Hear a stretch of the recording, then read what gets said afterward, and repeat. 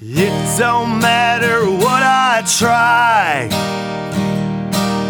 I just can't win and I don't know why. There's a fork in every road, I pick the wrong one and then I go. American loser, yes I am, disenfranchised from everything.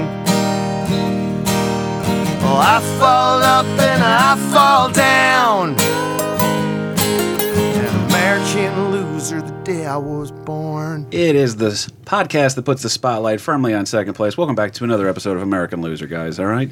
If you're familiar with the show, what we'd like to do here is we take a weird topic in American history and kind of put a little bit of the spotlight, like we said, on the losers, the people that don't get as much coverage as they should. The line in your high school history book that doesn't get covered with any sort of a detail, and really it's an incredibly complex story. Well, that's what we do here, all right?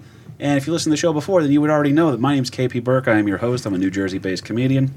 We are here at a shared universe studio in Eatontown, New Jersey.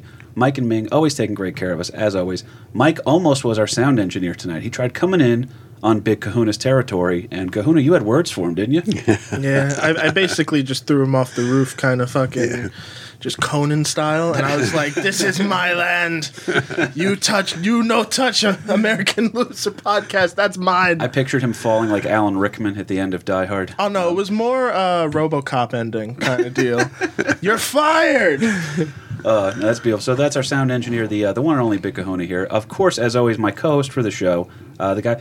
We've done episodes without you before, sir. Right? There you have. They don't feel as good. They're still good, but they don't feel as good. My Dilf of a dad, Larry Burke, is in the building. How are you, sir? Hey, we're doing just wonderful, wonderful. What could be better than be driving through the teeming pouring rain to come record another episode of American Loser? But we literally bridged the gap. It was almost build an arc time.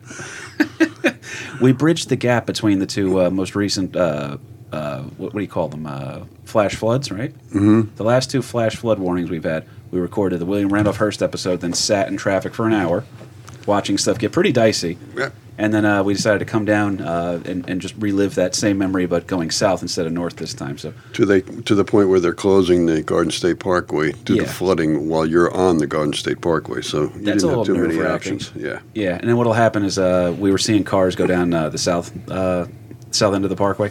And then we'd be like, wow, they're brave. They're going through there. And then about 2 minutes later, you'd see them reversing the entire way back. Are you serious? Yeah, it got dicey for a minute there, man. How long ago was that? That was the William Randolph Hearst episode. Damn. So just this past Wednesday, I think it was, right? So now, important here also, too, one of the regular guests we like to bring on the show is my sister, Carrie. And she's starting to get a little too comfortable, all right? She's she's bragging a little bit. She's a guest too often, all right? She starts saying, well, maybe I'll come in for that one. Oh, hey, I'm available that day. Listen, Carrie, all right? If you're listening to this episode, then I want you to confront me on this.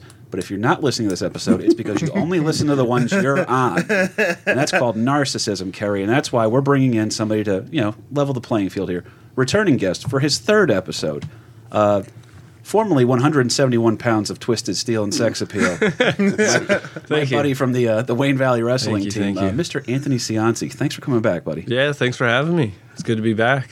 Three times. I'm pretty sure you get a jacket for that. Oh, yeah, that's right. Right. You get a jacket, a belt, some T-shirts. With 6, you get egg roll. We're going to have to... did you bring your punch card, Ant? Because that's the only way we can keep That's track. Right. Oh, yeah, I did, actually. I'll look for the punch. Whose idea was merch? I also want to tell your sister to confront you, not me. Just make sure that's clear. Well, two former Wayne Valley wrestlers who both live in fear of Kerry Burke. We got a great loser today. We've been getting some really great comments. I mean, it feels good to be back. Brad Frizzell. Brad, if I'm fucking up the pronunciation of your last name, I'm sorry, but all right. Loyal listener to the show, cool guy from out in the Texas, Oklahoma area. He was messaging me because he was fishing, and I was like, I was getting in from a gig at 3 o'clock in the morning, but he loves the show. Of course, Stu Greenberg, you can't ask, and Nick Franco, all these guys that just do so much for us here on the show, man. Some really great people, really great groups, too, on Facebook that help us out. I just want to say thank you for all that. We are back, guys, all right? I'm going to try to have an episode out every week again. I had more fun when we were doing it that way. But before we get a little bit too started, I got to say one thing real quick. Kahuna, we got one of the nicest messages I've ever read in my life. Yeah, really awesome. I saw it on the way here. I didn't get the notification for it. I was like, that is such a nice review. So the guy's, and now he sends me a friend request. I think it's going to be a bot. I was like, oh, what account in Russia is this guy reaching out to me from? Yeah, right. What do you want to know? But the guy's name is Carl. If I screw up the pronunciation here, I'm so sorry. I'm just a dumb kid from Jersey, man. All right, Carl Sundquist sends me a message. Seems like a cool guy. I was like, oh, we don't no friends in common or anything, so maybe it's a spam account, or maybe it's somebody who saw a YouTube video I did on something like the roast battles or whatever. But sends me this really nice message. So my family of 5 has been on a road trip from northern Minnesota to Yellowstone. We looked for a podcast on General Custer and came across American Loser. The kids got off their electronics and were truly listening and laughing. We have now listened to at least 6 episodes and are all fans. Yes, I understand. There are inappropriate moments for kids. But that's what made the giggles from the back seats so fun. What a great concept and brilliantly done. Thanks so much for being part of our awesome trip.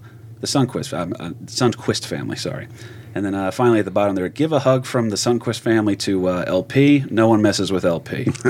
All right, so I got to tell you that. I got choked up reading that. Yeah, that was That's great. cool. That's really cool. Very cool. Very happy, very honored. And if you guys like the show, do me a favor. If you haven't left us a review on iTunes already, that helps bolster us up in the rankings so more people like Carl and his family can find us when you search for cool shit. I love doing the show. We're not charging you guys anything for it. Come on, just throw me a goddamn bone here, all right? This is my soul, people. But that being said, if you're supporting the show, I love you for it. If you're a first-time listener, here's what we're going to get into. We're going to go right into the loser. We got a crazy loser this week. Everybody knows this guy's name. Nobody knows shit about him. That's a perfect category for a loser, right? Ooh. So, when I mentioned to you what the topic was, how much did you feel like you knew? That's hilarious that you just asked me that, because I already had something set up in my head to say when you say his name. There you go. But I don't know if you want me to ruin it and say his name. No, go out. Okay, so Burke last minute asked me to be on the show. Right, so I said, "Oh, by the way, who are we doing today?" Right, I'd like to read about it a little bit, and he just writes one word, Geronimo, and I thought you were implying like you're jumping in, buddy. That's it. You're just jumping right into it, and then I was like, "Wait, maybe it's somebody." So luckily, I Googled it and I found out. Yeah, that unfortunately, it's more than a catchphrase for balls to the wall. Here we go. Well, I thought you were going to say that. Because you're a father of two lovely kids, all right? And I thought that, when you were going to conceive them both times, you said to your wife right before, you said, no condoms tonight, Geronimo. So I got nothing. And Mel, if you're out there listening, you are a lovely person, and thank you for letting me borrow your husband this evening. Kahuna, what do you know about Geronimo off the top of your head? Nothing. I think... Well, not in this context. Wasn't he also the name of a famous keyboard player, if I'm not mistaken? Or you esoteric son of a bitch. That's only a fact you would know. Oh my god. That's the third puppeteer for. Shut the fuck up! All right, Big Kahuna's out. So this is the episode where Big Kahuna's just like, "Fuck this, I'm out of here." Muting the mic. Goodbye.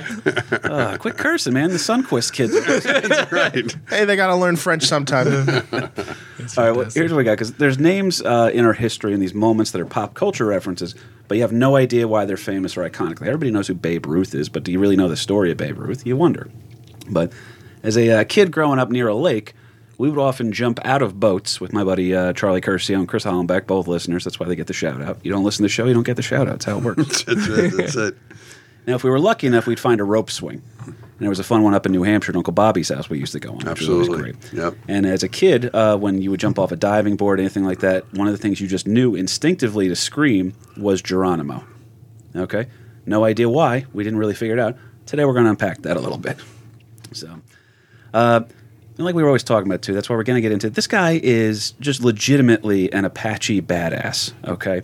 Now, Geronimo was considered a member of the Apache tribe, and there's kind of break that down for us, LP. You're my go-to guy for Native American stuff. Well, yeah, I mean, I've had a long fascination with Native America, but the Apaches were, in any of the Westerns or the movies growing up as a kid, the Apaches were always the badass guys that we fought the Apaches to make this homestead or whatever the case might be. But actually, the Apaches is a grouping of similar peoples. But, I think the white man or the Westerners have a kind of a mixed idea as to what a Native American is. Is it the guy with the feathered war bonnet going woo, woo, woo, and running around like Uncle Tomahawk kind of a thing? That the Apaches were from the Southwest, and they're primarily from in the area of Arizona, New Mexico, Nevada, southern end of Colorado, the Southern Plains. And actually the Apache as a nation was really made up of primarily 7 subgroups. So they're which, a mixed bag. out of respect for those tribes, we will not be attempting to pronounce their names. Some are easy, some are not so easy to pronounce, at least for this Anglo. That the names of the... You mean some are not so easy, and then the rest are just, that's not happening today. Right. And a lot of them were originally named by not themselves, but by the Spanish. I mean, the first contact that that Europe had with the Apaches was the Spanish conquistadors as they came in, which is also one of the reasons why they were such really great horse soldiers, if you will, the Apaches, because they were one of the first tribes to really take charge with the horses that were provided by the Spanish, because North America really didn't have the horse until the Spanish came over with horses. Now, there's a great story, too, about Hernan Cortez, who doesn't qualify as an American loser. But when Cortez comes over, he winds up being the guy who leads the expedition and takes out Montezuma and kind of the fall of the kingdom of the Mayans, if you will. But what I thought was interesting is that they say some of the first times that these guys appeared. Now, imagine that you're just a normal dude.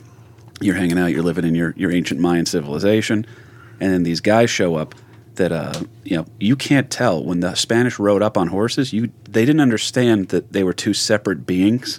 They thought that the horses was part of them. So, is that called a centaur? Yeah, you're just fighting a centaur. Right. Fuck. Yeah, right. That's fantastic. So this centaur shows up and starts barking orders at you in the language. Plus, they're showing up with these great ships. I mean, things were enormous to them. If you're paddling around in a canoe or some kind of a little, 2 or 3 man boat, now all of a sudden these great sailing ships show up. I mean, they're great for the times, but big enough to hold a couple of hundred people plus horses and provisions and everything, and centaurs. Yeah, and these guys are warriors. That's going to make an impression on you if you've never seen that before. I mean, thinking of the guy the first time somebody saw an elephant, like, holy crap, nothing like that in my neighborhood, Yeah, that dude's ugly. So, what I thought was interesting here is that Geronimo is he's a member of this Apache nation, if we will. All right. Now, the Apache kind of have this cool reputation. It's they're actually a peaceful people. All right, but their reputation, like you were saying, Dad, they picked up was they're essentially the Spartans. That if the Native American tribes are Greeks, then there's this Spartan thing where those are the guys you don't want to fuck with. Well, they were definitely a warrior, but as I say, these 7 subgroups, they didn't necessarily all get along with one another. So, I mean, there was kind of like the family feud within the family. And right from the get-go, if you have the Spanish coming in here and saying, hey, that's a pretty nice place here you got here, I think I want it, you're going away. You might have an objection to that if somebody, comes riding in or marching into your neighborhood and saying, I like your house, get out. That's basically what it is that the Spanish, or then later the Mexicans, were always at odds with the Apaches because, they had some pretty nice places. And then when you start discovering gold and that kind of stuff in there, that's a game changer too to the neighborhood value. So in the hour of content that I read, I was intrigued to find out that the Americans weren't the only enemies of the Apache, right? So obviously it was the Mexicans. Found that fascinating, yeah. Yeah, well, cowboys and Indians, that was my knowledge base, right? Right. And then you found out other tribes too were actually their enemies. So it was a pretty long list of... I also want to just quickly apologize to any of the audiophiles out there that are upset at the beeping sound and We tried putting a fan on here, but oh boy, that got bad. I turned the fan off, and then Burke pointed it directly at me and hit the power button just now. Yeah, it's not good. Old fat kid's going to start sweating here. So, but no, we're going to go ahead. Well, I guarantee we'll be on time with this episode. I'll put it that way. So. But these Apache are fascinating people here, and like Ant was saying too, is that they do have their beef with the Mexicans first, because the Apache land is considered Mexican territory at this time, which is funny because they just have their ancestral lands. They don't have they're not paying attention to the world politics of Mexico is being backed by Spain, but there's a French interest involved, and then the European settlers are coming in from the America's westward expansion and shit.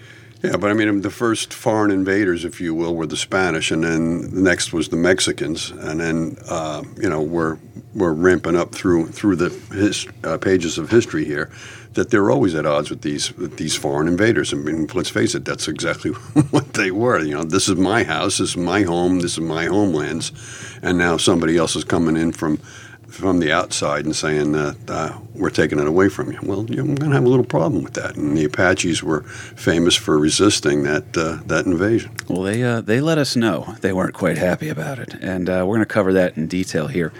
Now, what I'm loving about this, though, is that in the American Westerns, like we talked about, like I grew up watching a lot of John Wayne movies, Clint Eastwood movies, stuff, and Eastwood was better in terms of how he dealt with the native. And then John Wayne had actually, against popular opinion, because everybody just wants to label him as a racist for the time, but that's when you look at him with the modern zeitgeist, right, through those revisionist history. Yeah, revisionist prescription lenses. So, but anyway, he was actually really big on having authenticity too for a lot of the certain movies. Now, there's other movies where you can tell he had no control. All right, there's some very uncomfortable ones. But that being said, anytime that the Apaches got mentioned, you knew you were in for a good fucking gunfight. All right, because these guys, that was there's that great line in The Searchers when it's Apache, they got you surrounded. Well, what are you figuring to do? I figure on getting myself unsurrounded.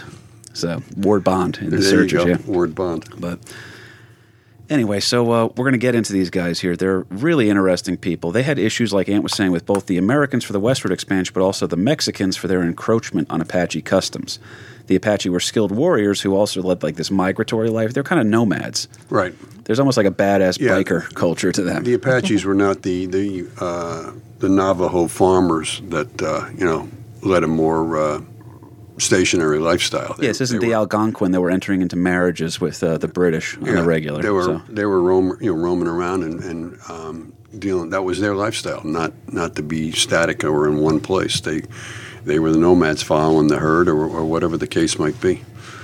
And interesting looking stuff too, because a lot of the there's always this confusion too with all the other Native American chiefs and stuff like that. But what I thought was interesting is that, first of all, Geronimo, never a chief.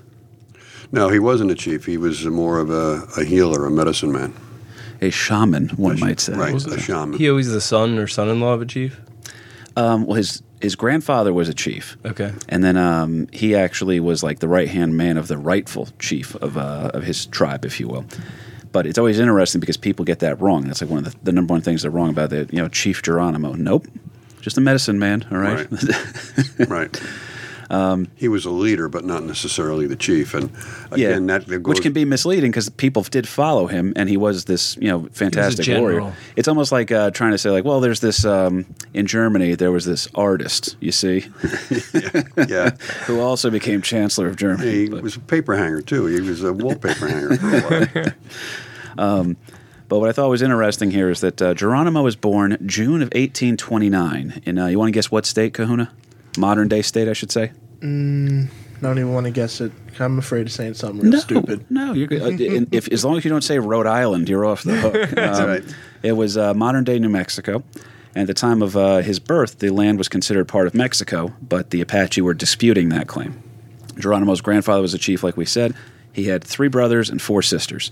Geronimo's name at birth, all right?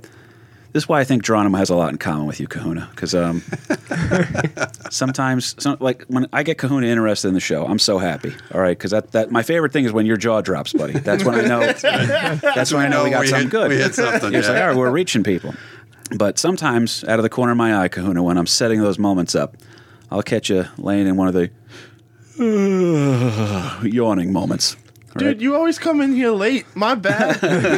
It's past Kahuna's bedtime. So guess what Geronimo's name at birth was? Goyakla, which means one who yawns. Now, if anyone can correct the pronunciation of that, and one of you motherfuckers is gonna come after me. But Think of the families, KP. Yeah. Stop it. it loosely means one who yawns. So now, after the death of his father, Geronimo and his family uproot themselves but stay within the Apache community. At 17, he marries a woman named Alope, or, Alope, maybe? I don't know how it would be pronounced. But they had 3 kids. Now, that first wife of his, and I put the emphasis on first, because in total there's going to be 9. 9 wives. Yes, Yeah. 9 wives. So Geronimo and King Henry VIII have something in common. He winds up having... Now, I can't tell if they were all... I can't tell how many of them coexisted at the same time. And then also Native American culture is a little bit different in terms of how they look at marriage and stuff. But Are we skipping right till when he's 17? Because there's a really great fact about a young warrior in the Apaches that I read, which could be fake news, but I enjoyed it. could be fake news. Talk to me. So, spirit of the G.I. Joe. After they would make their first kill, it was custom that they would eat the heart of whatever they killed. So then earlier I would have had to eat the heart of a Big Mac. Chipmunk. Well, you have to kill it first, yeah. Also Just run over a chipmunk in the street and go cut its little heart out. You run over it. Fuck. Go out to the street. Just rip its heart out. Ah! It only had to be your first kill. Your new tribal name So- is He Who Eats Roadkill. If you're a vegan, you eat hearts of palm. Yeah. So, no, that is interesting. Now, we are getting over to the part where you're 17, so I like that you're on track with this right now, Ant. So stop me if I miss anything else. This was the most interesting that I've been on. Out of the 3, way more interesting. His later years in life is like unbelievable. He doesn't make sense. There's a reason that we refer He to him as doesn't a make legend. sense, and the U.S. government doesn't make any sense. Well, there's that part too. So, but anyway, as we're getting back into it, in March 5th, 1851, okay, he goes out into town with a bunch of the other men from the tribe, and they're in town trading, right, with the Mexicans. Peacefully trading. Peacefully trading. Under treaty with the Mexicans. And a Mexican force of the regular army over there actually attacks the village that Geronimo's family is being they're staying in, and among the killed and the slain in this massacre at a place I wrote down the name here earlier, but don't matter, where they were living at the time. His mother, who was an elderly woman at the time, his wife, who was young, and his 3 young children, who were like pretty much infants, all get killed in this attack by the Mexican army. And Geronimo, almost like friggin' Wolverine, swears this never-ending revenge campaign. And from that day forward, I hate all Mexicans. Mexicans, yeah. Well, the Apache have a long history of not getting along with the Mexicans back and forth. It's been going on for 30-something years at this point. They would make treaty, if you will, with certain bands of the Apaches. But again, to say the Apache tribe, there was so many different bands within that cluster, within that umbrella of the Apache, that just because I made an agreement with the Kahuna, that doesn't mean that KP isn't going to come at, his band is going to come at me the day after tomorrow, that we didn't make an agreement with them. But the Mexican government, for years, was also offering bounties on Apache scalps. Now, yes, sir. That's another white man's misconception that the savages, the Indians, they were scalping people. Well, where'd they learn that crap from? Well, they really learned that from the white man. I mean, not that there wasn't Indians taking other Indian scalps long before the white man showed up on these happy shores. But they weren't the ones who started it initially. They kind of adopted it. Yeah, though hey, if you're going to pay me a bounty for taking the top of somebody's head off, that's a whole lot easier to transport than just taking the entire head. I can just take the hair on the top of the head. That's easier to transport 20 scalps than it is 20 heads. Plus, it doesn't stink as bad. But the Mexican government would offer $100, and this is back then, $100 for the scalp of a warrior, a male, $50 for a female scalp, and $25 for a kid. I mean, so men, women, and children, we're paying for that.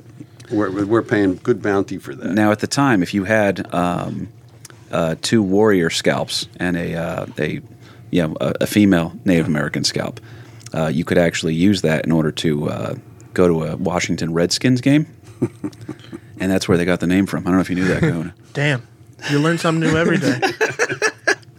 I'm just kidding. what if the Apache that was scalped didn't choose their gender yet?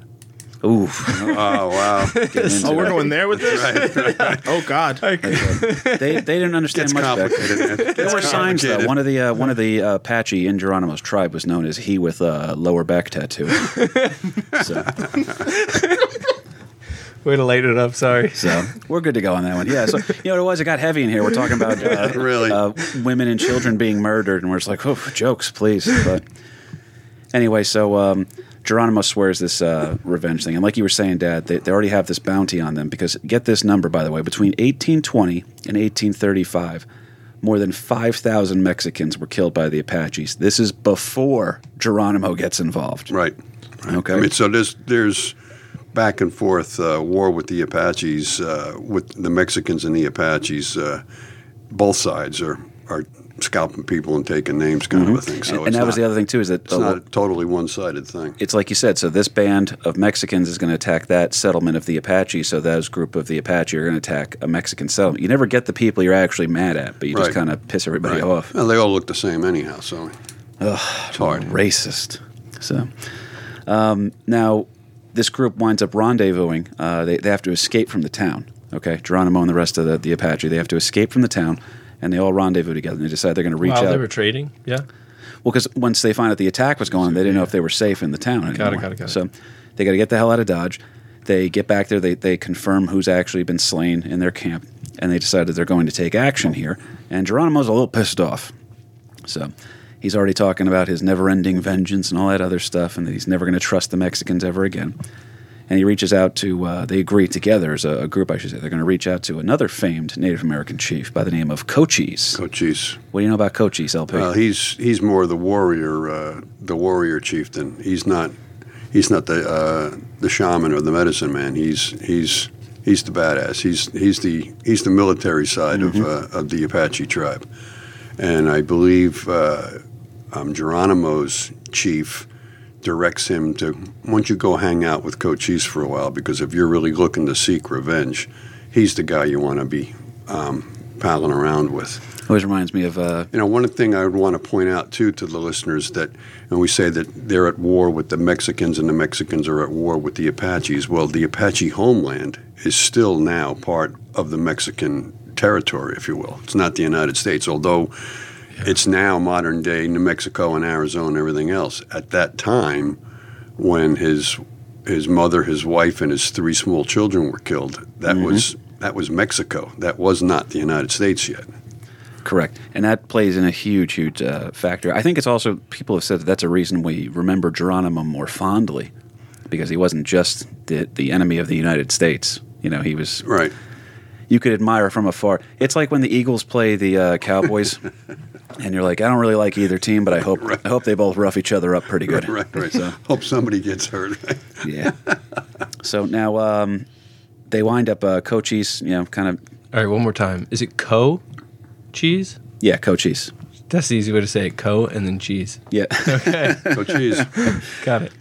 So, anyway, he winds up kind of stoking the fires of this vengeance thing that they're going to go after here.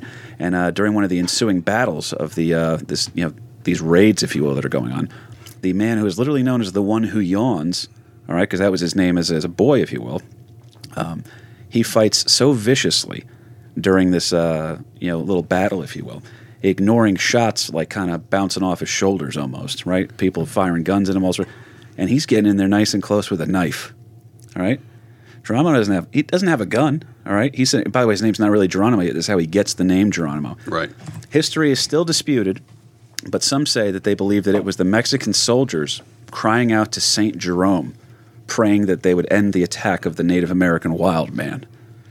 So, Saint Jerome, Geronimo. Oh, wow. Jerome. Right. Yeah. So by the end of the battle here, he who yawns is now known simply as Geronimo. Or John Wick. Take your pick. there is some bad. Oh, dude, Geronimo really is badass though. It's crazy. I read too that you mentioned how he didn't he avoided all those bullets.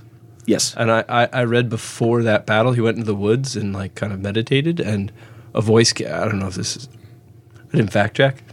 No, It's there's a lot of supernatural biography.com. stuff. Yeah, a lot of supernatural stuff ties in with him. So keep Yeah, going. he said a voice came to him and said, "You will not die by a bullet, by a white man's bullet," or something like that. Well, he was so right. he got confident, and then. But I also read that he jumped and yelled his name Geronimo, and that's how he got known for it. But that doesn't make any sense if it wasn't his birth name. Well, we find out. Yeah, it's that'd be a weird one too. But we find out where some of the Geronimo stuff comes in, which is pretty because there's a reason we link it to jumping. Okay. That we'll explain at the very Got end it. here. But Oh, so that gave him. Got it. That's the badass point in the trailer of this dude's movie. What is your name? And they don't even say it. They just cut to the title card.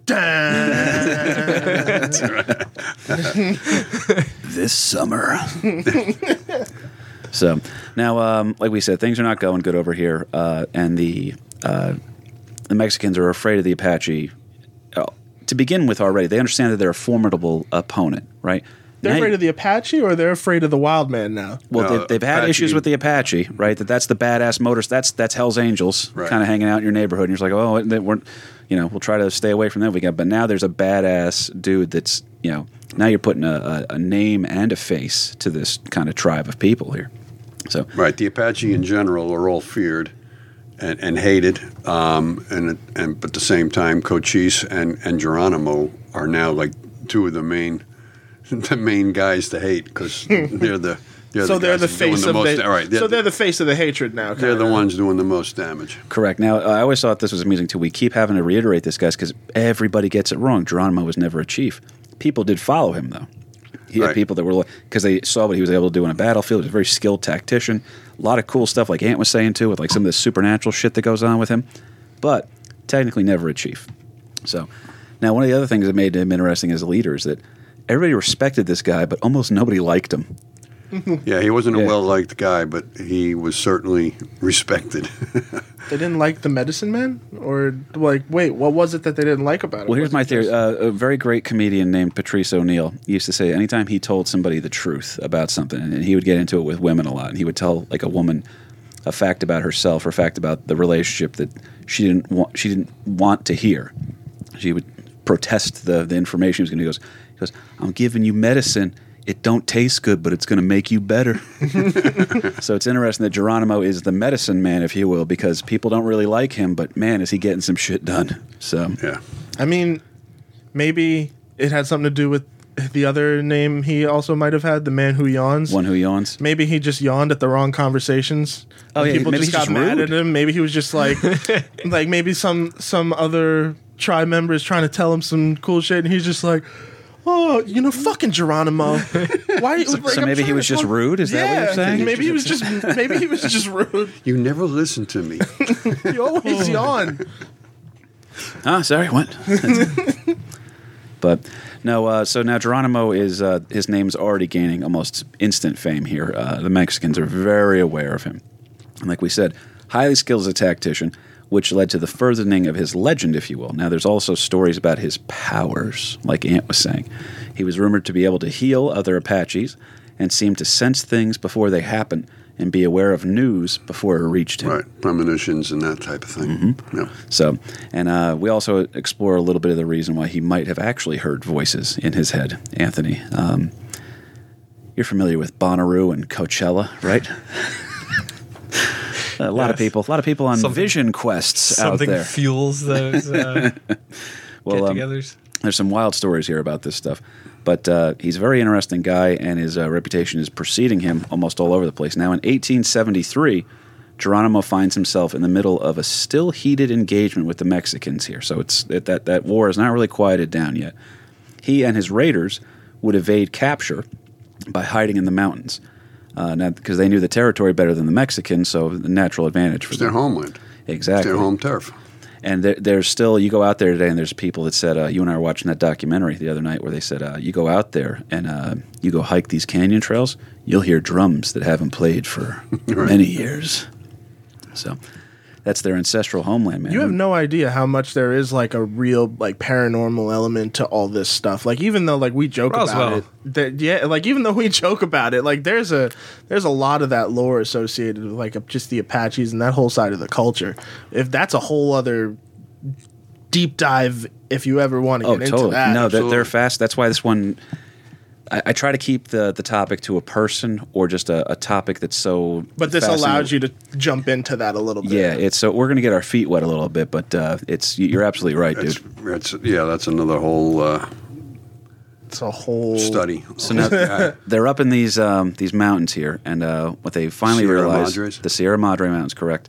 And after months of brutal fighting, they go ahead and they decide that the Apache and the Mexicans are going to attempt to reach a peace arrangement. The Apache arrive in the Chihuahua province, all right, which is just very fun to say. Right. By the way, the Chihuahua province, several of the major battles for our boy Pancho Villa took place over there. Yeah, Chihuahua is just south of the Rio Grande River, which is going to also play a part in the Apache history. Also correct. What were you going to say? I just imagine a bunch of Chihuahuas fighting in the desert with the Taco Bell one. as the leader.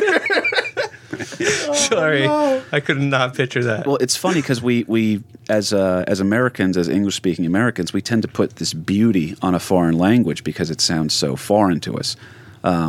So I remember, and we will talk about this a little bit later, when I would go down to St. Augustine, Florida, when I was stationed in the Navy in Jacksonville, you'd go down there and there would be the beautiful, there's just this gorgeous bay known as Matanzas Bay, which means Massacre Bay.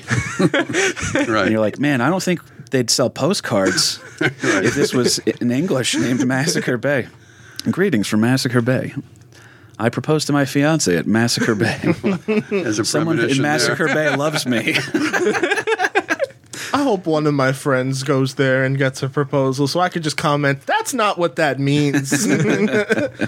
Oh, man. So they agree to this meeting, if you will, where they're going to attempt to bury the hatchet, and they meet at a place called Casas Grande. All right.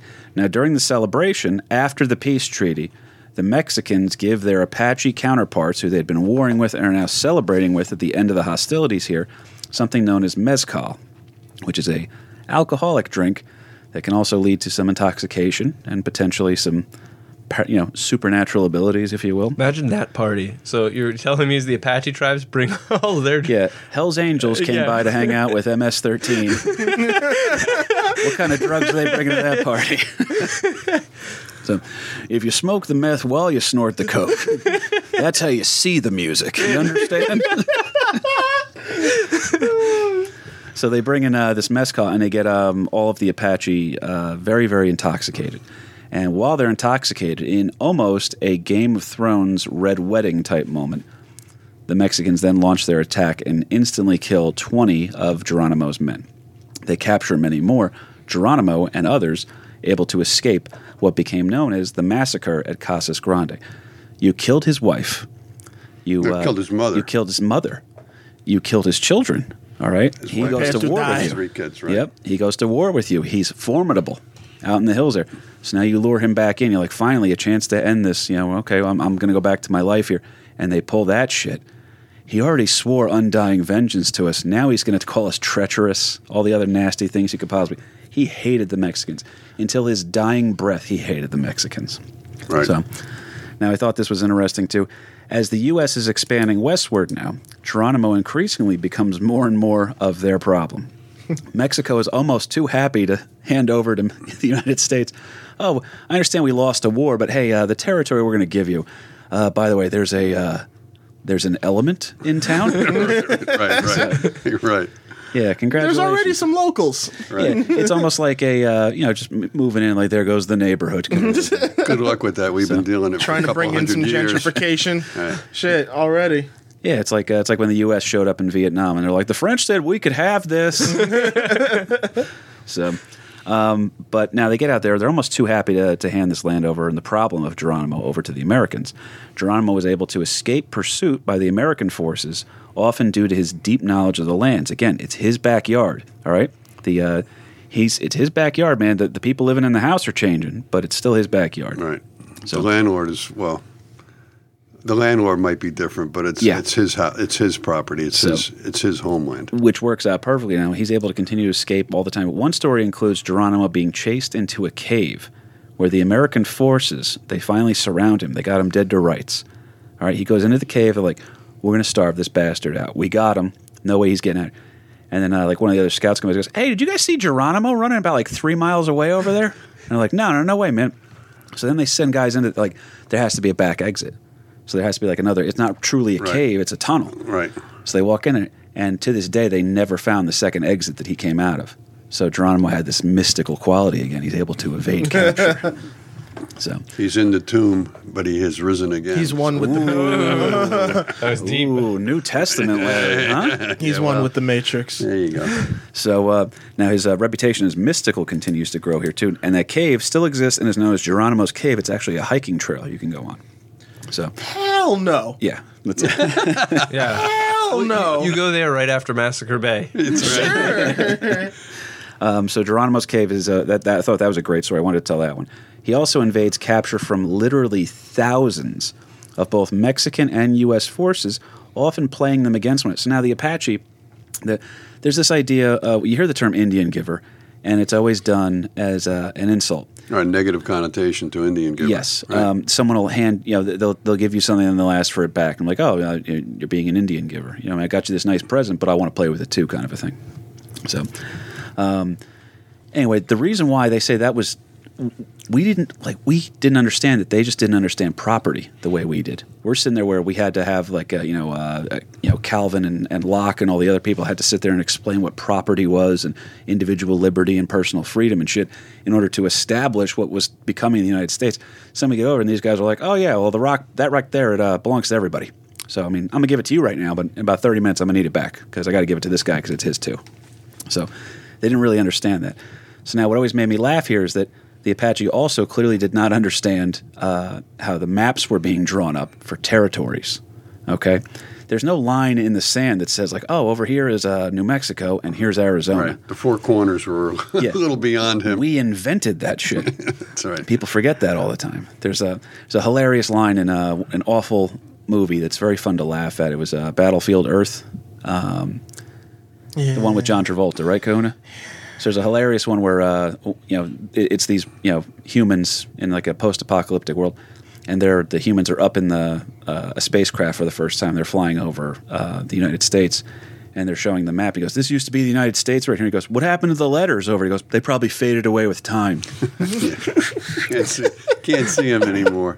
Always made me laugh. Well, just that whole border thing too. I mean, the United States and Mexico, the Mexican government actually went to war post the war, after the war in Texas, right? Where is the exact boundary for Texas? Is it the Rio Grande River, or is it a bunch of miles north of the Rio Grande? And General Polk, President Polk, they nicknamed the war with Mexico. There's Polk's a Facebook War. feature named after him. Yeah.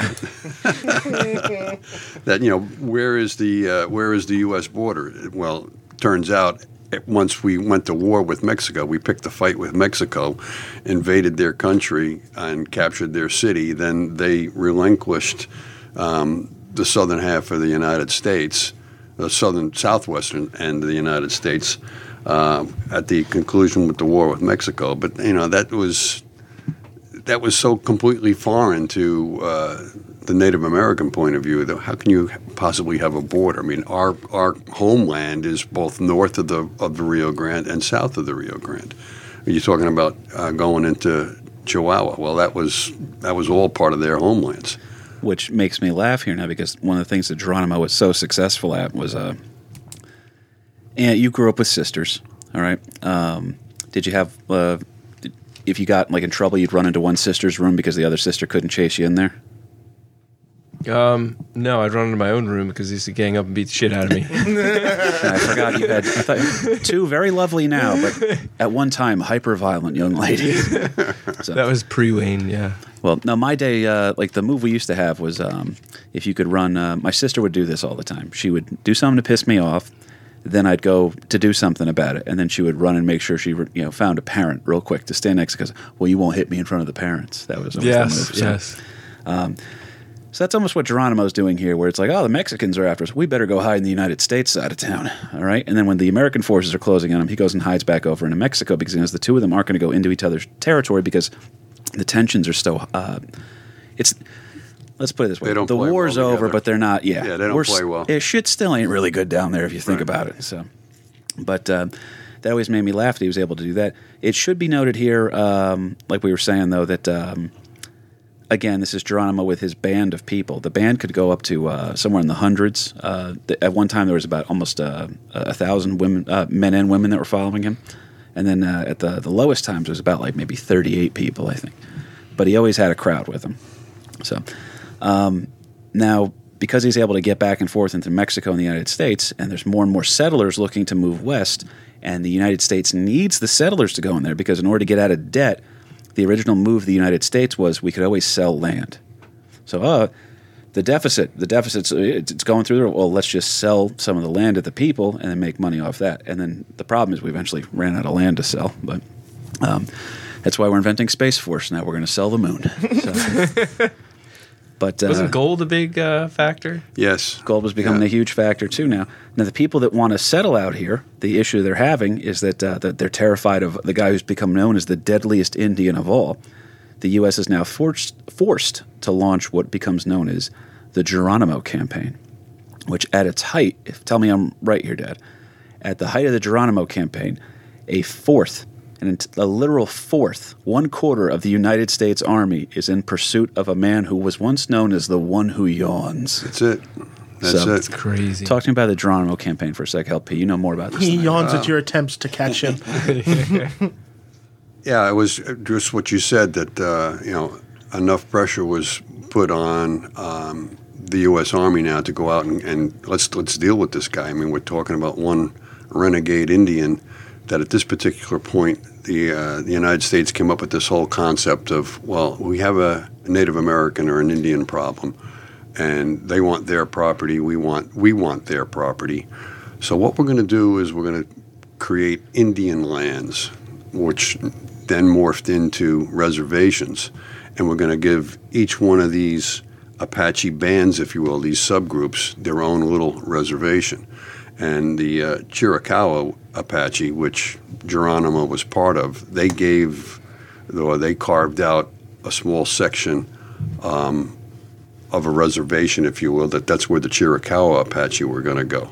And then there was another small reservation for a different band and a different band. And, for people that were nomadic in their way of life to now be forced to stay on one small spot, at least at the beginning, the Chiricahua Reservation was pretty much the heart of their former lands, if you will.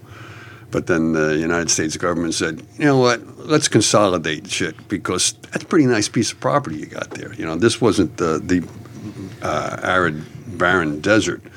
This was mountainous streams, woodlands, that kind of thing. Pretty nice choice property. Plus, there's also the possibility that maybe some more gold going to be found there. So that's just too nice a piece of property to give to Indians.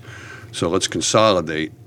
And Geronimo took exception to that, and he skipped out. He skipped out as a total of 3 times off the reservation.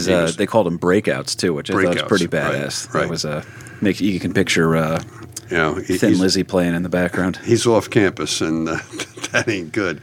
And so they'd send out Army units in pursuit of him to try to capture him.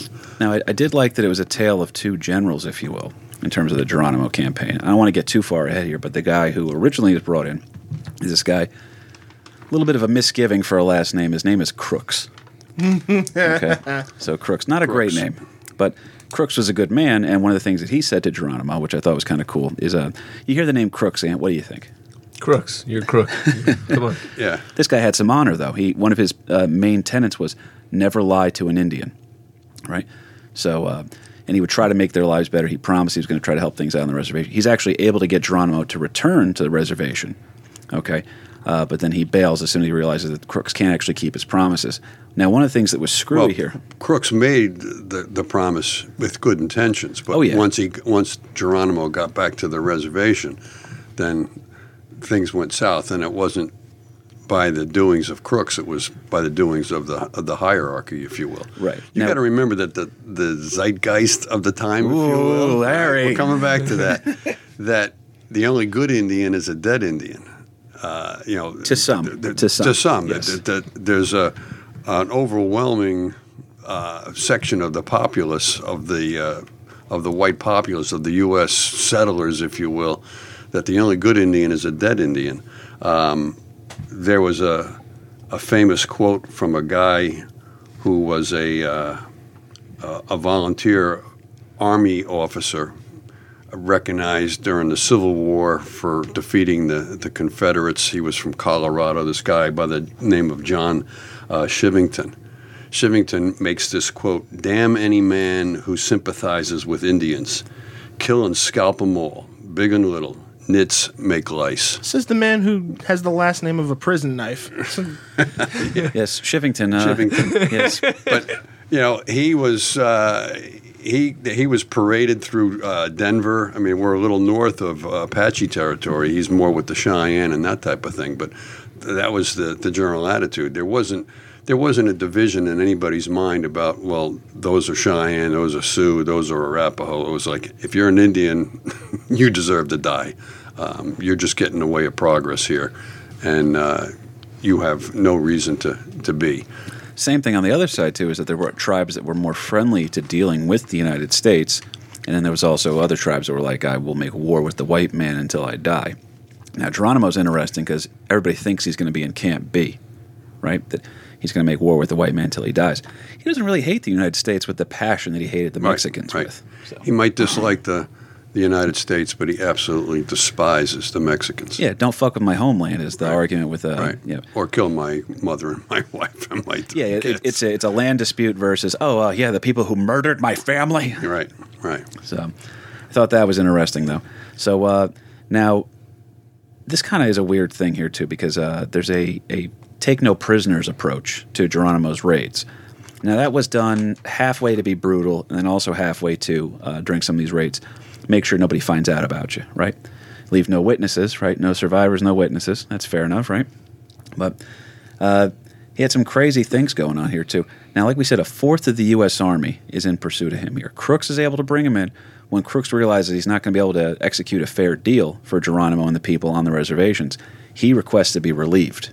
He goes, screw you guys, I'm going home. He made promises to Geronimo, gets him to come back and Naichi, who was the true chief of the Apache, right? Right, gets him to come back to the reservation, kind of trying to patch things up, and then, he's underhandedly dealt with, and then Crooks resigns, or is relieved of command, if you will, and the new guy comes in, this General Miles. Well, Miles a little bit different, too, because he was kind of a modern warfare guy. Like, we're going to use cannons on you. We're going to use the cavalry, everything we can possibly We're get. bringing in all manner of forces. Fire everything. Yeah. Crooks also took on the tactic that the only way we're going to catch an Apache like Geronimo is by using other Apaches. Mm-hmm. And there were other Apaches who were more than willing to act as scouts to go find where he's hiding, and whether it be in the Sierra Madres or wherever he might be hiding out. Because there's another reason Geronimo was not popular was because he wouldn't accept things from the white man. Right. Plus the fact he's going around killing other whites and giving the Apaches a bad name, so that everybody is judging the Apache by what Geronimo is doing. Yes. All right. I mean, there's good Indians and there's bad Indians, or there's, we won't bring it into. I laugh at the foreshadowing of the bad Indians line because we're going to get to it in a minute.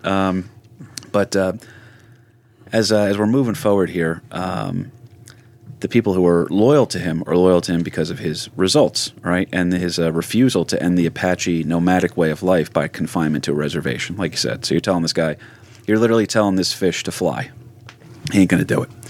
But due to that take no prisoners attitude, Geronimo is also considered to be a bloodthirsty butcher by many American settlers, and his exploits are getting followed very, very closely. The Americans are more successful than the Mexicans in tracking him due to, like you said, their use of Apache scouts in order to hunt down their own tribal brother.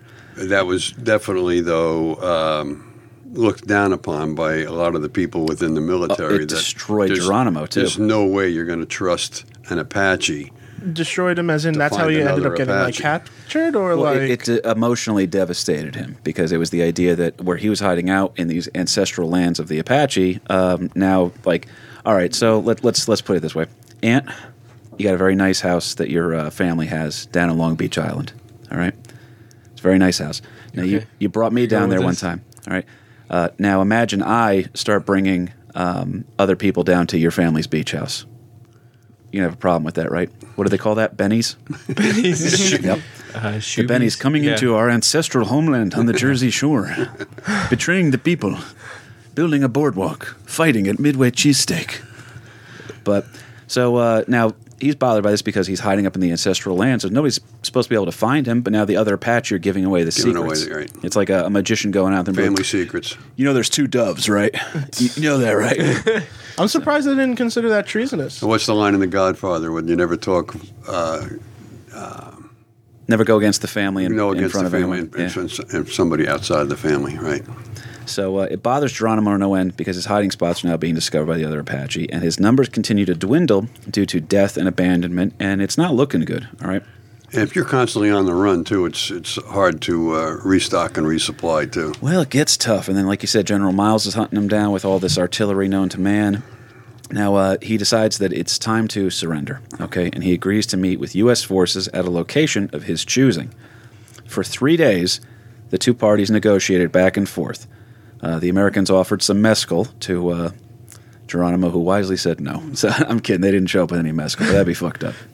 So now, during the 3 days here, during this time, a gentleman by the name of C.S. Fly, another poorly named son of a bitch, C.S. Fly is a photographer who has taken the only known photos of Geronimo and his sons. These are cool pictures. I'm going to put them up on the Instagram.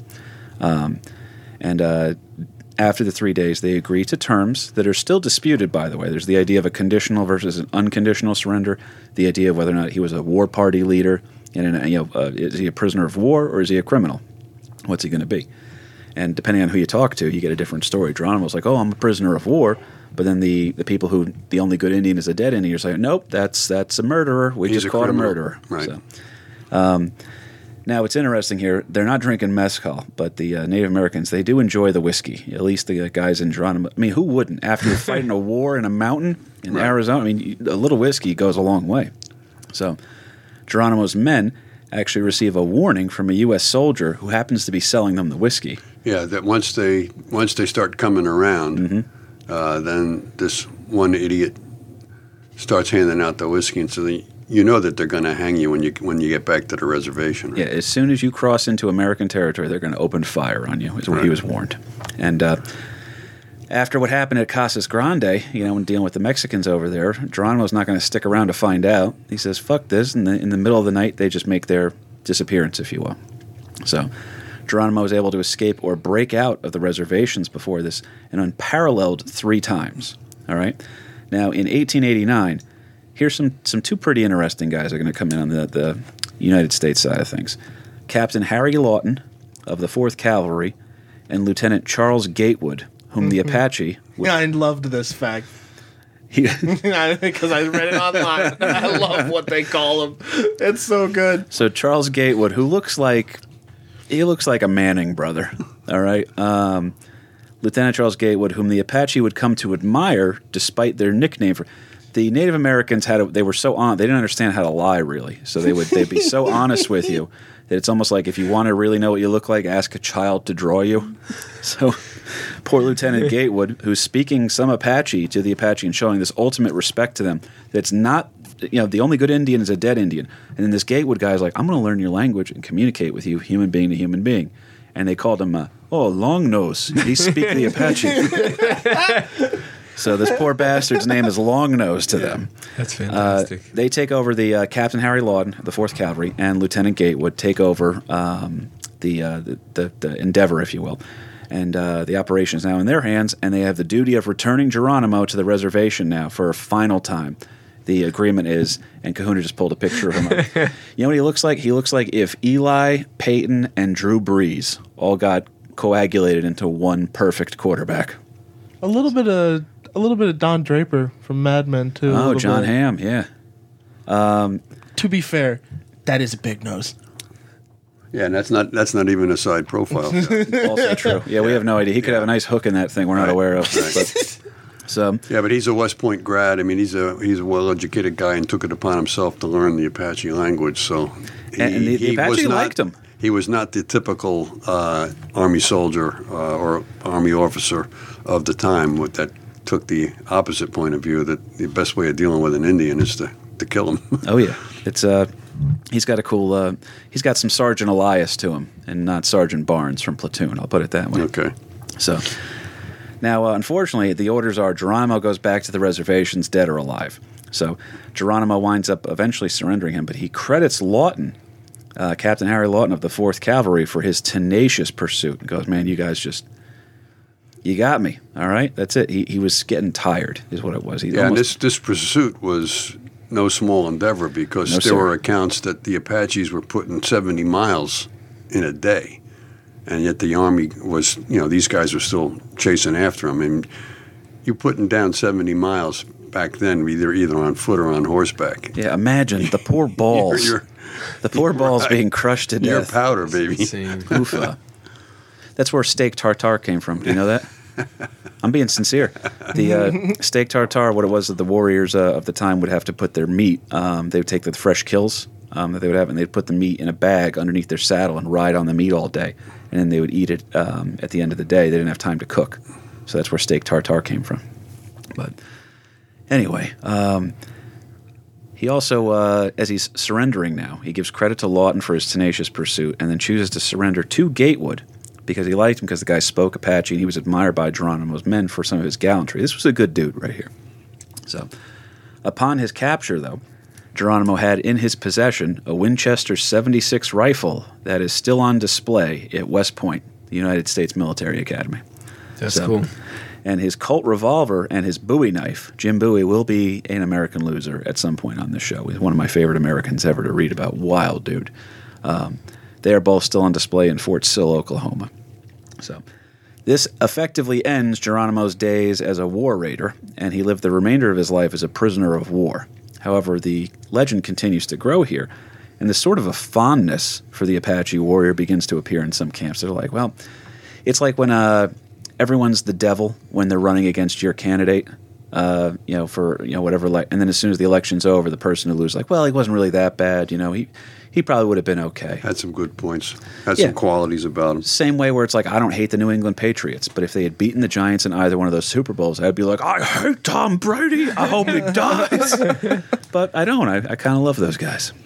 So there's a weird fondness that's starting to show up here. And what I thought was interesting is this sounds like a dick move. Take the guy out of his ancestral home in the Arizona territory. Take him out of there and send him to Florida. Sounds mean, right, Ant? Yes. Yeah, you did a little college down there in A Florida, little right? college time, yeah. I did a little military time over in Florida. Mine was way rougher. I think so. But we were both victim of the Florida problem is that Florida brings out this wildness in people.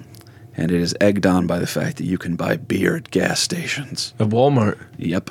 36 rack of Keystone Light was under $20. It just doesn't make sense. Nope, it's not supposed to happen. All right? We tempted the fates. And it's right next to the bath salts for some reason. I wonder what ever gave them that idea. But Well, part of that too, though. I mean, if they took him out of, they captured him in Mexico, and they're going to bring him back to Arizona. Mm-hmm. He's hated in Arizona because he's killing all the settlers and stuff in Arizona. That he probably would have been lynched at best if they brought him back to Arizona. So the idea was, well, we're going to cool your jets in Florida for 2 years, and we'll keep you in Florida for 2 years, and then you'll be allowed to come back to the reservation and back to your ancestral homeland after 2 years. That maybe things will calm down at that point. Guess what? The United States government screwed him. That they brought him to Florida, and I don't know how many years was he in Florida. well, it's tough because I want to unpack that a little bit more if we can. They bring him to, and it's done with a supposedly noble intention, like you said, of getting him out of trouble with the Arizona This is law my enforcement. favorite part, if I think I know where you're going with this story.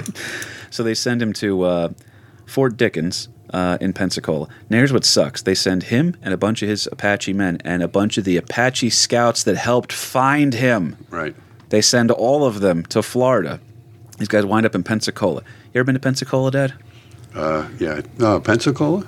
Yeah, I've been to Just Pensacola. Panhandle. Yeah. No. There's a a big naval base there. Yeah, though. my friend, it's mostly an air base too, but my friend Emily Dillon is out there. She produced a comedy show that we used to go out there and do.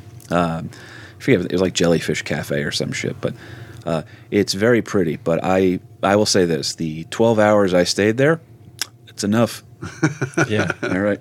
So very nice out there. But they bring him out to Pensacola area, and then later they bring him to a place called Fort Marion. Kahuna, Fort Marion was the English name or the American name of this same fort that I'm going to ask you to pull up a picture of, buddy.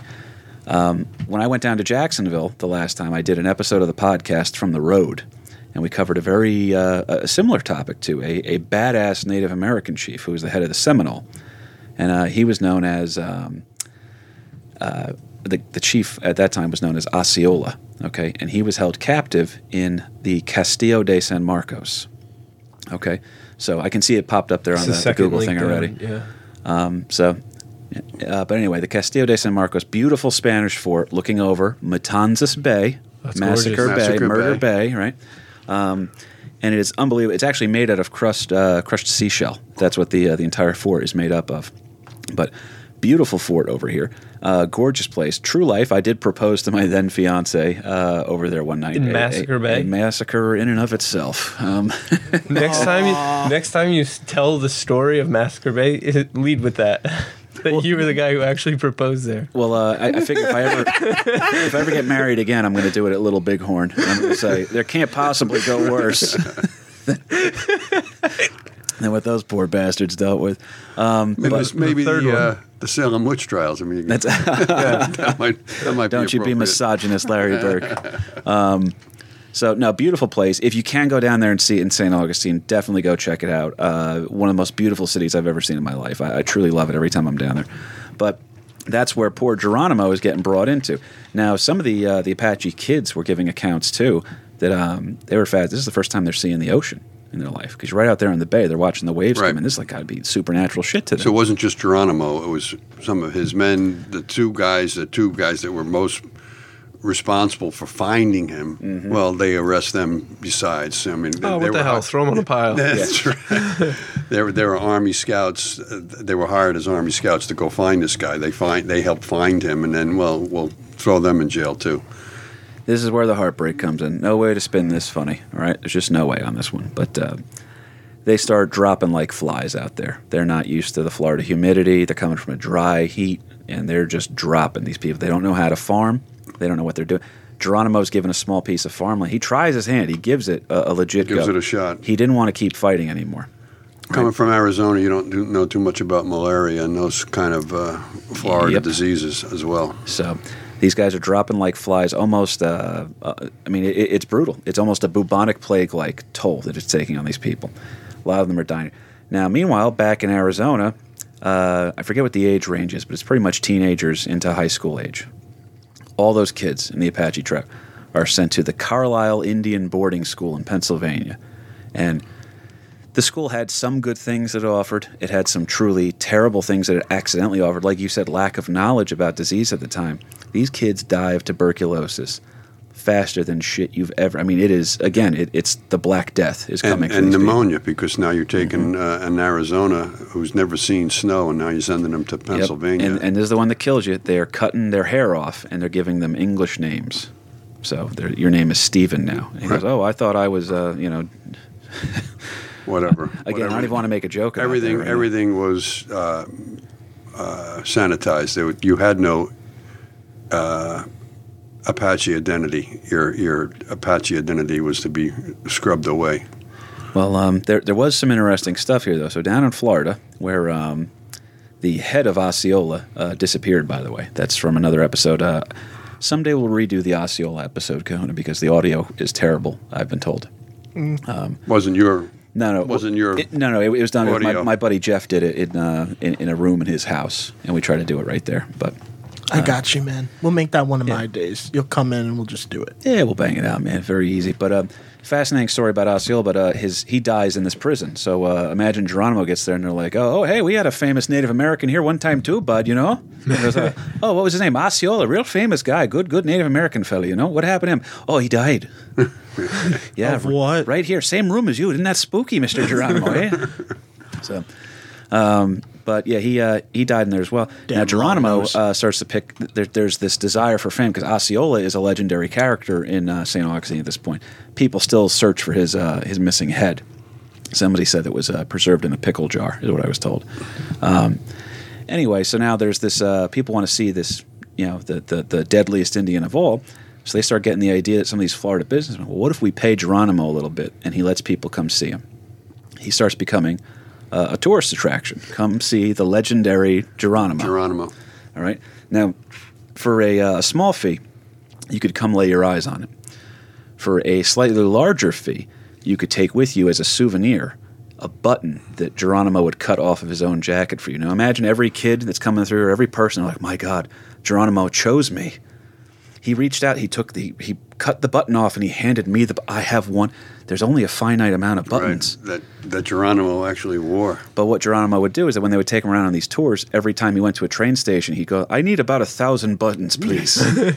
And he would sew extra buttons onto his shirt so that he could cut one off and give... Geronimo had his own merch table. Exactly. You hear that, Mike and Ming, out there at Comic-Con San Diego? There you go. Check out what our boy Geronimo's up to.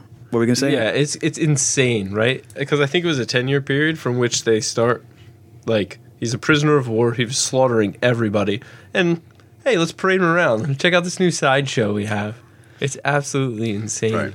I like to imagine. While he's being paraded around, though, he's still under armed guard. Yeah, absolutely. It wasn't like for the rest of his life, yeah. Yeah, I don't think I'm going to go to Philadelphia next week and, So he's on an appearing unwilling live. tour, just like any other music artist. Essentially, yes. Okay. But the craziest thing ever that I read is they did like a bit where that you could watch Geronimo like hunt a buffalo, and the people that set it up had no idea Apache don't hunt buffalo.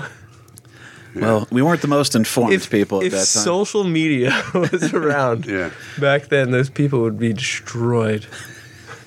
Are you going to talk about how our man Ted Roosevelt is involved in He this? does get involved. He does Yeah. get now. There's Oh, one other part we TRS. got to hit though. That was part of a parade. One other part we got to hit about this because he is under armed guard, like we said, but he's able to travel a little bit. He's able to make himself some money.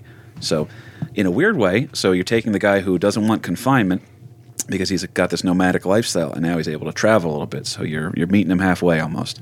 All right. Geronimo was able to partake in the St. Louis World's Fair. He dressed in traditional garb and posed for photos. He was such a hit that Pawnee Bill, Pawnee Bill was a good showman for the time. He was a friend of Buffalo Bill. He had the Wild West shows and everything. He was a But that's the guy Ant was talking about, where he had no fucking clue what he was talking. he was a B character to the Wild Bill Exactly. Buffalo Bill show. So that's a cool photo. I did not see that one. It just got pulled up by the Kahuna. It's I believe that's Geronimo showing up at the St. Louis World's Fair, and he's showing up, on a car in the 1905 Locomobile. Yeah. which looks oddly touring like a vehicle. Jeep Wrangler. But I want to hit this one point real quick here. Being brought into these Wild West shows, he's such a hit at the St. Louis World Fair that Pawnee Bill brings him in, and he is depicted as Ant was saying, as a tamed savage that would scalp the audience members if given just a chance. So the show's made him a lot of money, but the poor depiction of the Native Americans who were liars and cheats and steals and all this other stuff kind of tarnishes the show's legacies. They could have been something really great, that you're going to educate the entire rest of the world on what this group of people that are vanishing from American culture were all about, and we got it wrong. So that part sucks. Well, vanishing or we're eradicating. It depends on your point of view, yeah. right? And it's, we're doing everything we can to eradicate the Indians, and now we're parading them around. That you can see one of the last few remaining Insane. famous Native Americans. And a lot of people were fascinated by. I mean, growing up as a kid, I was fascinated by him. So you learn the adult side of the conversation when you're smart enough to handle it.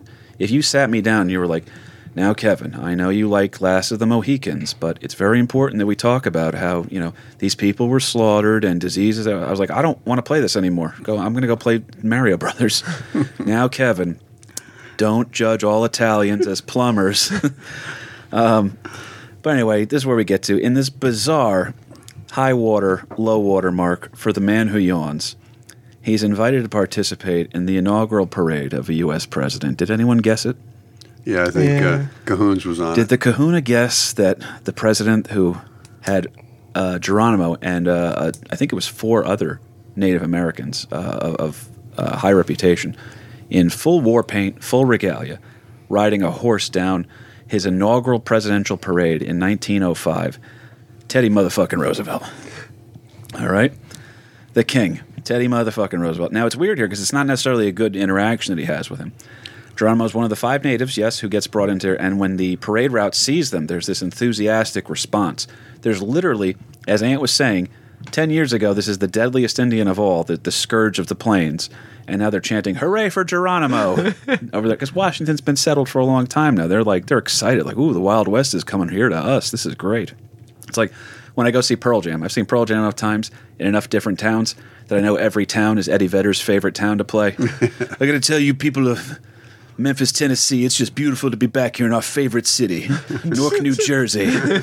You people of Philadelphia, you don't know what you do to us here. Check out this photo I just pulled up. This is the Six Indians chief at the inaugural parade. Oh, that's cool, man. That's really cool. We got to start putting more of these up.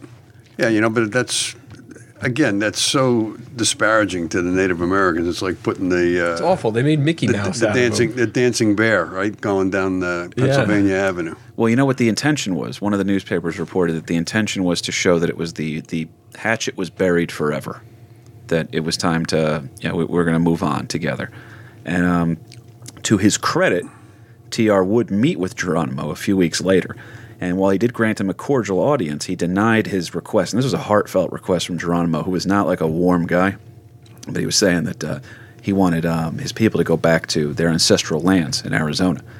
And he goes, well, I mean, no. All right, can't send you back. Because he was afraid that, okay, well, we just had this whole thing where we're burying the hatchet, and I got all these other problems I'm worrying about. We're expanding America. Because that's the Gilded Age of America, really. Right. I mean, that Teddy Roosevelt, that's Manifest Destiny is at its... biggest strength at the time.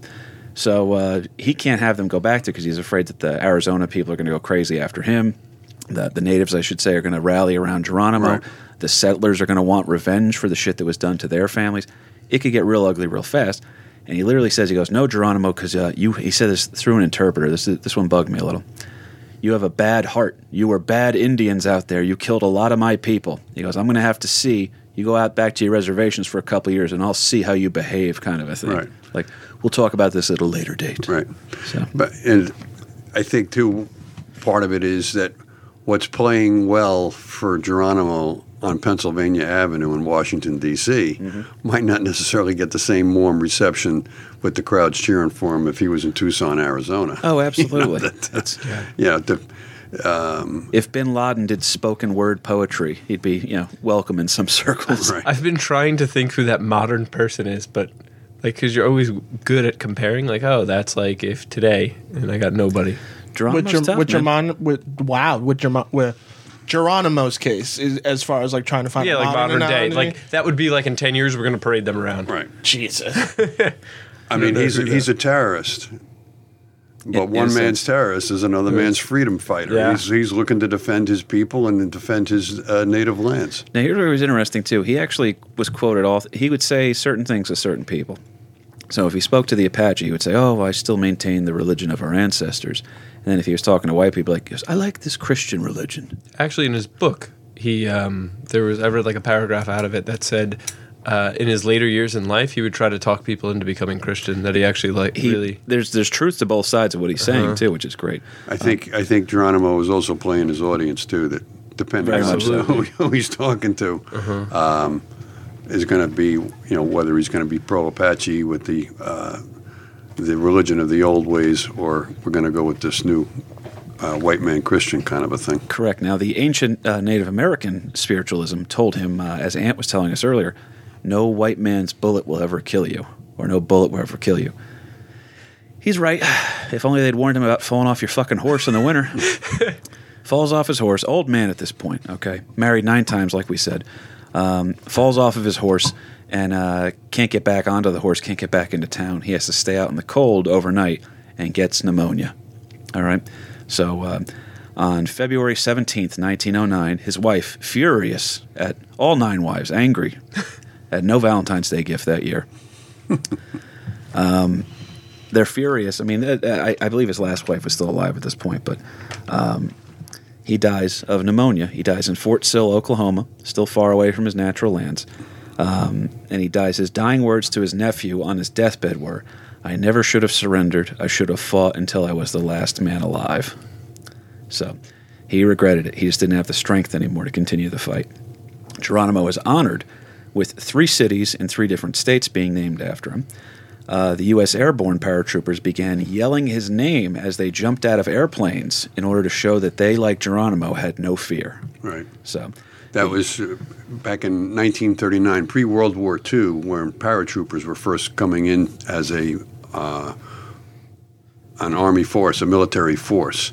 There was a movie entitled, guess what, Geronimo, that all these trainees were watching this movie, and then they decided that's a pretty badass guy right there. That he had no fear. So as they're jumping out of a perfectly good airplane, they're screaming Geronimo, and that's where the whole, you got to yell Geronimo as you're jumping off the high dive. And in the military, we're very fond of Native Americans. There's Tomahawk missiles, there's Black Hawk helicopters, Apache helicopters. I mean, we kind of, the military absorbs that and shows kind of a respect for it. And it's always done in a very good way, too. Another thing with the paratroopers is that they would also, a lot of them would shave their heads into mohawks, Right. which was a Native American tradition. So there's one last thing we got to get to here, Kahuna. I know we're keeping you up late, brother. I'm gonna take care of you on the way out. All Dude, right? don't worry about it. He who yawns is yawning. That's Hey, I wasn't the man who yawns today. This was a... no, that's correct. That's So, I do apologize if that tends to happen. no, It's- shut up, jerk. Here's the part where your jaw's going to drop. You ready? His story does not end there. The man is dead. The story is not over.